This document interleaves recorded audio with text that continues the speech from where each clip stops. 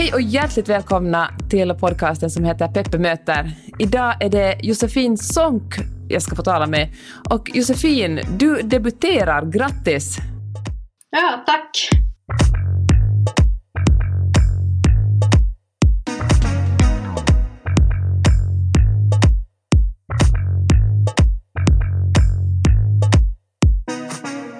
Jag måste sluta tänka på Patrik Lundgren, heter din debutroman. Och ja, den är ju väldigt rolig och ganska mörk, tycker jag. Ja, men jag håller med. Den är inte liksom... Det är inte liksom så här glättig humor, utan det är lite sorgetyngd humor. Om jag får säga det själv. Huvudpersonen Klara är en ganska cynisk person, men som ändå... Du liksom lyckats få henne att vara både cynisk och väldigt sårbar. Och det finns något fint i det där sårbara som gör att trots att hon kan tänka ganska elaka tankar om andra människor, så tycker man ändå om henne och förstår henne på något sätt. Ja, precis. Och förlåt, det är verkligen ingen fråga. Nu börjar rada jag upp saker som jag har tänkt på när jag läste boken. Nu ska jag börja ställa dig frågor som ett proffs gör. Och Josefin, alltså, du är, vid sidan om att vara författare, är du också skådespelare och stand-up-komiker. Och när jag tänkte på dig i morse när jag kokade kaffe, tänkte jag att det är ju verkligen, alltså, du har valt yrken där man verkligen utsätter sig för andra människors åsikter och känslor. Hur kommer det sig att valde en sån här bana? Det är lite lustigt att du säger det där, för att jag läste igår någon artikel om att det är så många komiker som är deprimerade människor. Nej. Och jag tror det ligger någonting i det, och vad det har att göra med att det inte är någon slumpmässigt sammanträffande, utan att alltså det är ju någonstans med de här yrkena och med stand-up framför allt, där man också är så ensam och sårbar. Om man bara har en mikrofon och man ska gå ut på en scen och få folk att skratta. Alltså man kan ju inte riktigt vara helt frisk när man gör det. Nej, det kan man inte. Nej, precis. Och jag tänker att det är väl någonstans också med den här, att det finns olika syften med det. För den bekräftelsen man får om man står på en scen och känner att man har liksom 250 människor i sin lilla hand som äter ur den. Det är ju verkligen en kick, alltså. Det är inga andra, det är inte mycket andra kickar i livet som är lika starka som det. Och det är väl någonstans att man känner att man får den där enorma bekräftelsen. Och jag tänker att folk som är kanske lite svajiga på andra sätt kanske faller lättare för den typen av beroenden, liksom. Att man vill ha den där kicken, man vill ha bekräftelsen och det. Men sen såklart så finns det ju också ett lite friskare orsak till varför jag håller på med det. Och det är helt enkelt för att jag har alltid tyckt om att stå på scen och tramsa mig, och tyckt om att skriva, och tyckt om att liksom vända upp och ner på saker och få folk att tänka, och det där går ju, det är inte liksom bara i stand-up, utan det är ju samma sak om när jag skriver bok eller skådespelare, att jag är intresserad av människor, hur vi fungerar helt enkelt, och det är ju, alltså när det är roligt att jobba med det här, så är det fantastiskt roligt, och sen är det extremt mycket slit också, men det är verkligen ytterligheter.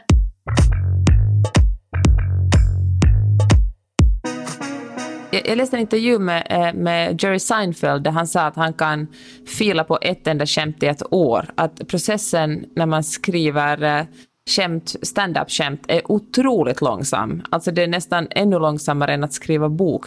Känner du igen dig i någonting av det? Verkligen. Jag håller med till 100%. Alltså det är det som... En bok tar ju också lång tid, men det är som ett annat typ av skrivande, för man bygger hela tiden mot en helhet, så man kan liksom kosta på sig att man får bre ut sig mera, och det blir liksom själva paketet i sig som blir grejen. Medan stand-up kan man ju också i och för sig liksom bygga mot en helhet, men det är inte alla komiker som är unnade att få stå 1 timme 20 minuter på scen.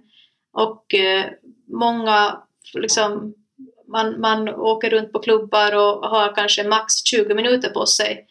Och på det så kan man inte riktigt kosta på sig att liksom bre ut sig så mycket, utan det är liksom en stund då man ska visa liksom, sig själv till 100% ens bästa. Och då måste det vara väldigt tajt skrivet, och det tar tid att skriva riktigt roligt material som man kan vara säker på att det här funkar i 99% av fallen. Och det handlar verkligen om små detaljer och att flytta ord och att hitta exakt rätt formuleringar för att få liksom, publiken med sig.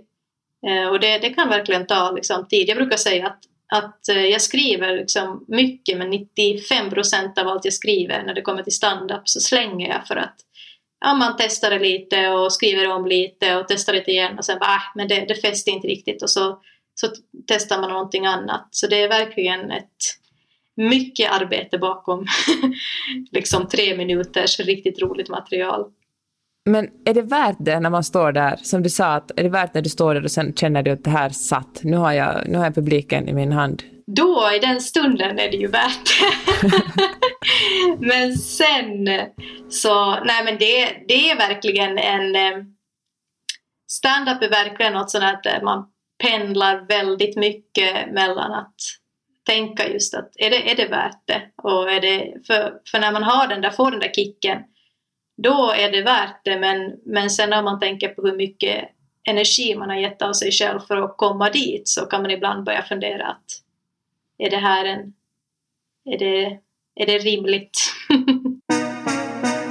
Vad händer i ens huvud när man står på scenen och märker att nej, det här gick inte hem? Publiken är inte med mig. Det beror lite på situation. För att om jag till exempel testar nytt material, då kan jag vara ganska så här förberedd på att men det här kanske inte kommer att gå så bra nu, för det är inte så roligt ännu och det är inte så tajt och jag vill mest testa den här tanken. Så då är det ganska lätt att hantera, tycker jag. Det är tråkigt förstås, men oftast är det också man gör det på en gratis klubb och publiken har inte betalat någonting, de har inte förväntat sig någonting. Men det är värre om det händer på en betalklubb där publiken förväntar sig att ha jätteroligt, om man kanske kör material som brukar funka väldigt bra och så gör det inte. Då blir man ju väldigt stressad inombords och känner vad händer. Och oftast är det någonting som liksom, det kan vara små moment att, alltså ibland kan det vara så fjantiga saker som att någon fällde några bord någonstans i lokalen och publiken tappade uppmärksamheten för 3 sekunder och så och då hängde de inte riktigt med och sen så missade de någonting och ibland så är det att man själv klantar till det och råkar säga någonting på ett tokigt sätt och så är de inte riktigt med igen. Så, och då vad som händer i ens huvud då, det är väl att alltså man blir ju stressad och frustrerad, men det värsta man kan göra är ju att liksom visa det. Oftast är det bara bäst att köra på, lite beroende på vad som har hänt. Om man har klantat till sig riktigt ordentligt och kanske sagt någonting som blev riktigt fel, då kan det vara rätt bra att erkänna det.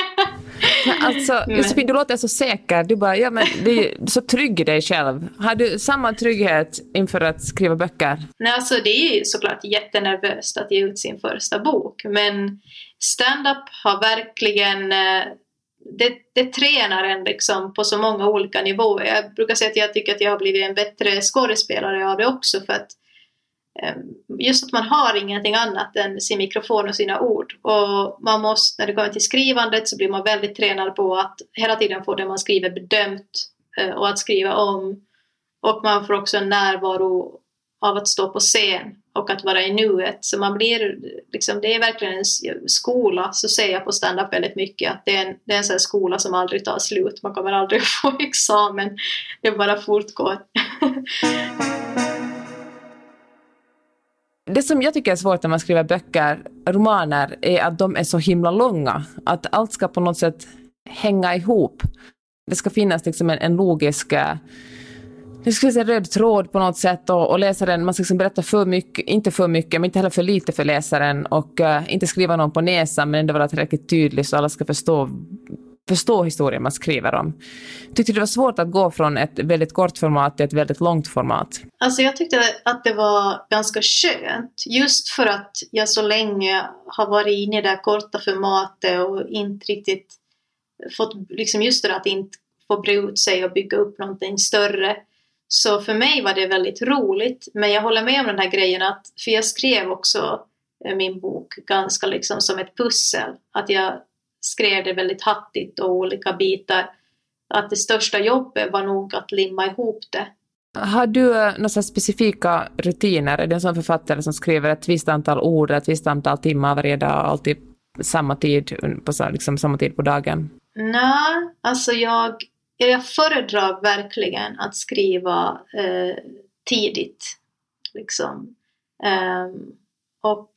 Jag har ju ibland liksom haft sådär sjuka grejer att jag har gått upp 6 och sen skriver jag till liksom 11 eller någonting, och sen så men nu för mycket längre än 4 timmar tycker jag är svårt. Sen brukar jag liksom gärna säga att men nu får du inte något mer idag. Men just det där att sitta tidigt på morgonen tycker jag är skönt, för jag har väldigt svårt. Det är som att jag inte vill att världen ska vara på paus när jag skriver. Att jag liksom känner att om det är för mycket, även om jag sitter hemma i min lägenhet, så efter 12 så känner jag att det är för mycket brus. Det är som att jag känner av det i min kropp. Och då kan jag inte, sen kan det komma tillbaka sent på kvällen. Då kan jag känna igen, nu sover alla, nu kan jag skriva.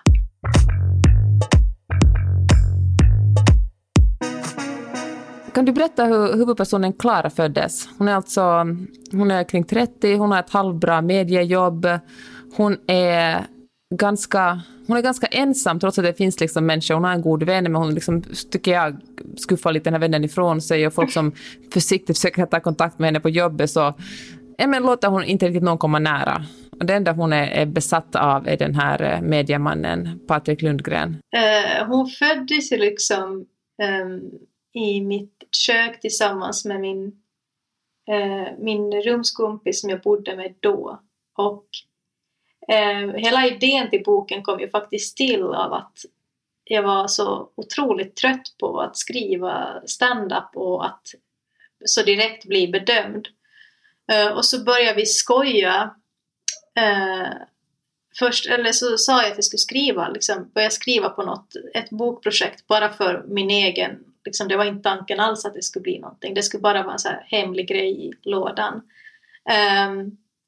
Och sen så hade vi väl någon så här, det kom väl från att vi satt och pratade om annat också, just det här om att vara besatt av personer och sådär, och att det är så lätt att ta reda på allt möjligt om folk idag jämfört med vad det var förut. Kunde man ju liksom inte spionera på folk på samma sätt. Och det där känns ju så här när man pratar med kompisar, folk som dejtar och håller på, alltså det är ju liksom verkligen, folk kollar upp varandra på Facebook och liksom hela den där, att det är så lätt idag, man kan kolla varandras sociala medier och sånt. Så att då var vi det var lite så jag kom på idén att skriva om någon som är verkligen helt besatt. Och en likhet, den likheten jag verkligen har med Klara är att jag också är något av en dagdrömmare liksom. Tycker om att sväva iväg i mina fantasier. Jag tycker om det att hon är liksom en ganska opålitlig berättare. Liksom ja, men inte verkligen. På 100 om det verkligen stämmer. Man får lust att liksom ställa henne mot väggen och vara så rätt. Gick det verkligen till så här nu? Man ska inte riktigt veta vad som är fantasi och vad som är verklighet. Och det är lite det som också är hennes problem, att hon nästan inte riktigt själv kanske vet alla gånger. Ja, det var ju det som var också en så himla rolig, udda grej med hela den här saken. Att jag började skriva på det här projektet som ett sånt här, för mig själv, få inspiration, sitta och bara kladda i något dokument. Och jag hade bara pratat med min rumskompis om det här. Och jag hade skrivit ungefär 10 sidor när de hörde av sig till mig från Kils och Söderström, så frågade om jag hade någon idé till en bok. Och då var jag så här, ja, jag har skrivit 10 sidor. Så det är på den vägen. Men kommer det att komma fler böcker? Fick du blodad tand av författarskapet? Alltså, jag hoppas det. Sen så är det ju, känns det alltid som att jag vet inte. Nu har jag ju bara erfarenhet av att skriva en bok. Men det känns som att på något sätt också lite det här som är så här klyschigt att säga. Men att det finns ju liksom alltid den där första idén till något sånt känns oftast lite självklar. Och så har jag tänkt så här, men om jag skulle skriva någonting igen, undrar vad det ska handla om då. Och det, man får ju se om det dyker upp någonting, men jag skulle absolut vara sugen på att skriva mer i bokform. Hör du, Josefin, det är så roligt att prata med dig, men snart är vår tid slut. Och innan vi slutar skulle jag fråga dig 5 snabba frågor samma frågor ställer jag alla som jag intervjuar den här podden. Är du beredd? Du behöver du kan svara så snabbt eller långsamt du kan, men det behöver inte vara liksom ett supergenomtänkt svar. Okej. Tipsa mig om en bra bok. Då vill jag säga men vad vet vi jag läser just nu? No. Det ockulta sekelskiftet. Intressant. Men det är någon slags fackbok ju. Men jag tycker det är väldigt spännande med ockulta strömningar som har varit. Jag gillar historiskt. Det. Mycket bra tips. Ditt bästa skrivtips? Det är också klyschigt, men det är nog bara skriv bara. En tv-serie eller film som du tyckte om och nyligen har sett? Den tv-serie som jag såg senast som jag tyckte väldigt mycket om var den här Love on the Spectrum, som handlar om personer på autistspektrumet som dejtar. Den tyckte jag var helt också underbar. För den är så här, alla känner igen sig i deras... alla människor har exakt samma problematik när de dejtar. Men det är lite knäppigare kanske för dem. Men den är väldigt fin. Varför är det så otroligt många österbottningar som skriver böcker i svensk Finland? Kanske för att vi har sämst självkänsla. Det är den här bekräftelsen igen. En bra insikt eller motto du har i livet? Alltså det är väl det här att man ska inte ta saker på så stort allvar och framförallt inte sig själv. Mycket, mycket bra. Josefin Sonck, tusen tack för att du tog dig tid att prata med mig. Tack, det var jätteroligt.